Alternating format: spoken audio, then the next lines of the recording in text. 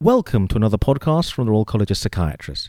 My name is Raj Persaud, and I'm a consultant psychiatrist based at the Bethlem Royal and Maudsley Hospitals in South London. I'm joined today by Dr Vikram Patel, who is a professor of psychiatry based at the London School of Hygiene and Tropical Medicine.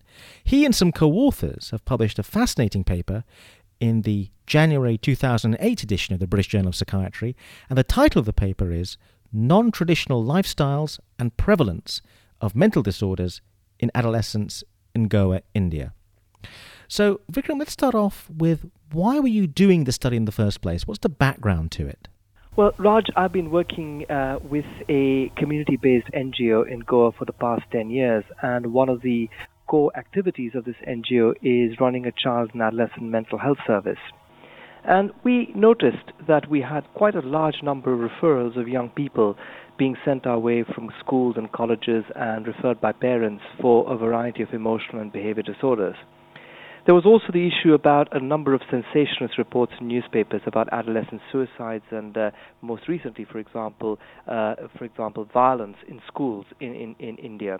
So we thought that perhaps we needed more robust research to look at whether these were simply healthcare-seeking patterns or whether there was a genuine concern about the burden of mental disorders in young people in the community. So that really was the background to the study, a very descriptive goal of describing the prevalence of mental disorders in young adolescents.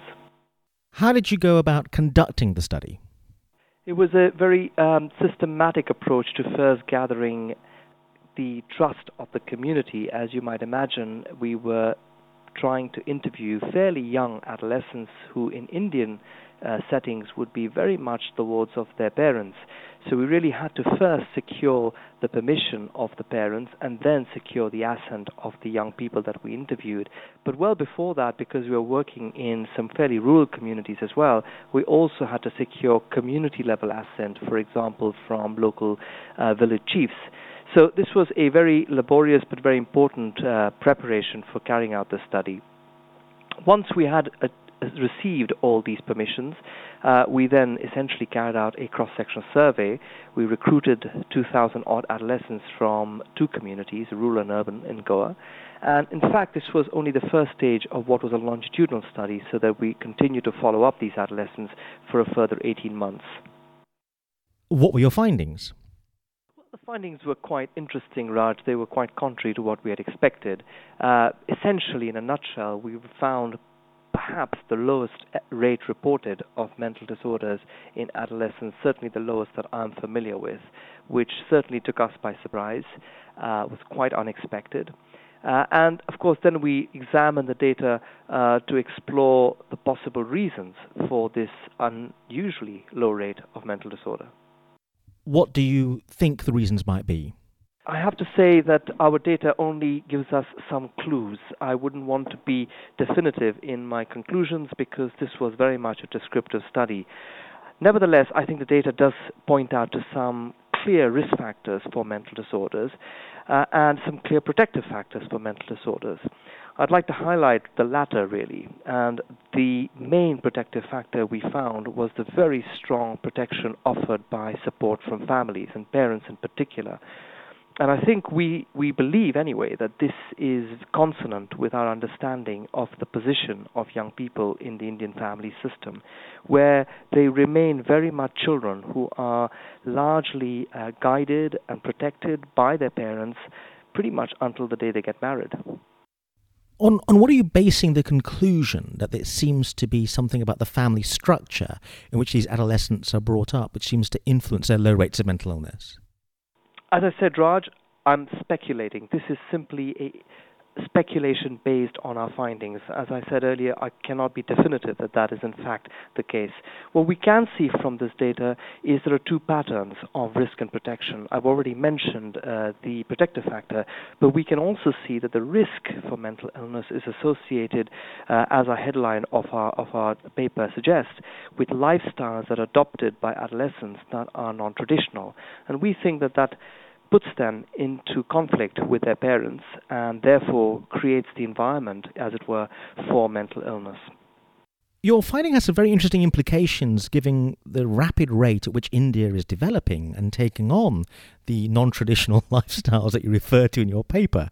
Doesn't it suggest that actually Indians in general, or Indian adolescents, might be looking forward to a future of poorer mental health?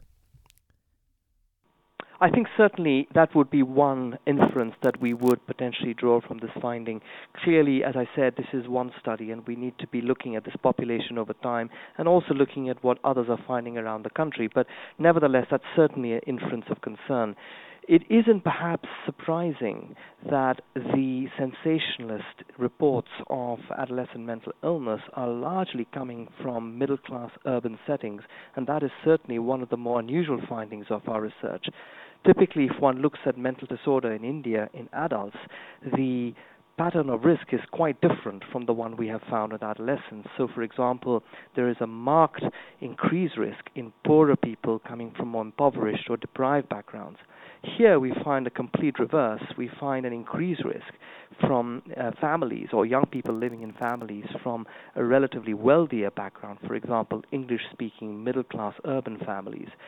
So it seems to us, anyway, that this is the environment in which social change is much more rapid. And as you mentioned earlier, Raj, this potentially might be the reason why there is an increased risk of mental illness in these adolescents. The title of your paper refers to non-traditional lifestyles. Could you say a bit more about what you meant by non-traditional lifestyles? What we meant by non-traditional lifestyles were essentially the variable that we actually used to define non-traditional lifestyles, I have to say, was not a predefined one. It arose from our data. It was grounded in our data. So we used statistical techniques to identify which of a number of different activities that we had asked adolescents about that they pursued in their daily lives, how they related to each other. We used essentially a technique called principal component analysis. And we identified a factor, as it were, of 3 to 4 different activities that clearly seem to be associated with a lifestyle that wouldn't be considered traditional. So let me give you an example of what they might be. They included, for example, going out to the disco, or having a close, intimate friend of the opposite sex, which for a 12 to 14-year-old in most parts of India would be very, very non-traditional. Another example was shopping for fun, which might sound quite trivial, but actually it's extremely unusual for a 14-year-old in India to go about the streets shopping for leisure. So whereas, for example, shopping to help the family by going to the vegetable market, for example, is a very traditional pursuit, shopping to go to buy sweets for oneself or clothes for oneself is a better example, would be considered fairly non-traditional. So these are the sort of kinds of activities that we found were closely related to each other and which our anthropologist colleagues really inferred were representative of a non-traditional lifestyle. In terms of cross-cultural research elsewhere in the world, has that finding occurred elsewhere? Is it the case that people have found that elsewhere in the world, those partaking in non-traditional lifestyles or more Western or wealthier lifestyles at the adolescent level or even the adult level end up with worse mental health problems? Certainly, absolutely. There has been some suggestions of this, and I think in our paper we actually do in fact refer to some other work that has also reported a association between non-traditional lifestyles, particularly around the context of social change, rapid urbanization and rapid social change. For example, nearly 15 years ago, the British Journal published a paper from Sudan that really reported very similar findings. So it isn't new. But Raj, what's really interesting about our findings is that there are also similarly very low rates reported of mental disorder amongst children of Indian origin living in Britain. And this is, of course, where we think that there is something very powerful in terms of Indian family structures and parenting styles that deserves further research. So I think you might be aware the British National Surveys of Child and Adolescent Mental Health show that the Indian subgroup in Britain have a prevalence actually not very different from the one we report in our study, about 4 times less than white or black children in the UK. So again, that being a survey, we can't really explain why there's such a low prevalence, but what we can see clearly is that there is some similarity with the rates that we have found here in Goa. These very low rates that you're referring to that you found in your study, are these the kind of lowest rates that have been found in this kind of study historically? I can't be sure if they are by far the lowest. I do know that similarly low rates have been reported from China, for example, from some other Southeast Asian countries, and also indeed from a very large Indian study from the city of Bangalore in South India. So we're certainly at one end of the range of prevalence rates reported, but we're not alone at that end. Is it possible that your finding of these low rates could be a kind of methodological artifact? For example, is it possible that young people in India, when they're interviewed by researchers, are less willing to admit to psychiatric disorder because there might be a greater stigma attached to it, and that actually the slightly more Western Indian adolescents were more willing to admit to poorer mental health because, in a way, they're taking on a more Western approach to talking about their psychology and their minds? Well, I certainly cannot exclude that possibility, and I'm pretty sure that there might be some element of methodological artifact that has crept into our work. Certainly, we do report, for example, that where we could interview both the parent as well as the adolescent, the rate of mental disorder was higher than when we interviewed the adolescent alone. So therefore, really pointing to what you were just saying earlier, that there could be a reporting bias for one reason or the other. But even when we had dyad reportings of both the parent and the adolescent, the rate was still extremely low compared to what we've seen in studies from the West. There could be other methodological factors such as the cross-cultural validity of the primary diagnostic instrument, the DORBA. But having said that, the DORBA has been widely used in developing countries, including in South Asia, and I think we did as good a validation and preparation of our research team as we've done for any of our other research studies. So I would be surprised if that would be the main reason for such a low rate. I think it's probably a mixture of reasons, but without any doubt in my mind, the low rate would have persisted irrespective of any other methodological concern. This is a very large study. Over 2,000 young people were interviewed. Why did you go for such large numbers? Well, actually, one of the goals of the study was to really examine the impact of baseline health conditions, including depression, on outcomes 18 months later. And some of the outcomes that we are assessing are relatively uncommon. So we needed sufficient statistical power to actually look at the association between these baseline exposures.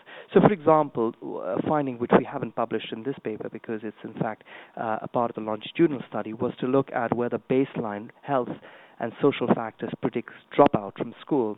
And it'll be interesting to know, Raj, that we have just completed that analysis and found that baseline mental disorder, although it's fairly uncommon, was independently associated with dropping out of school. So it might not be a very common problem, but it's certainly potentially an important one from a public health educational point of view. What do you think the implications are of your study for psychiatry in general? I think the most important thing for psychiatry, I think our implications are perhaps even broader than psychiatry, is that we really need to understand much better how families in different cultural contexts relate to one another, how individuals and families relate to one another, and in particular in the context of bringing up children and adolescents, the kind of parenting styles that have been utilized in different cultures.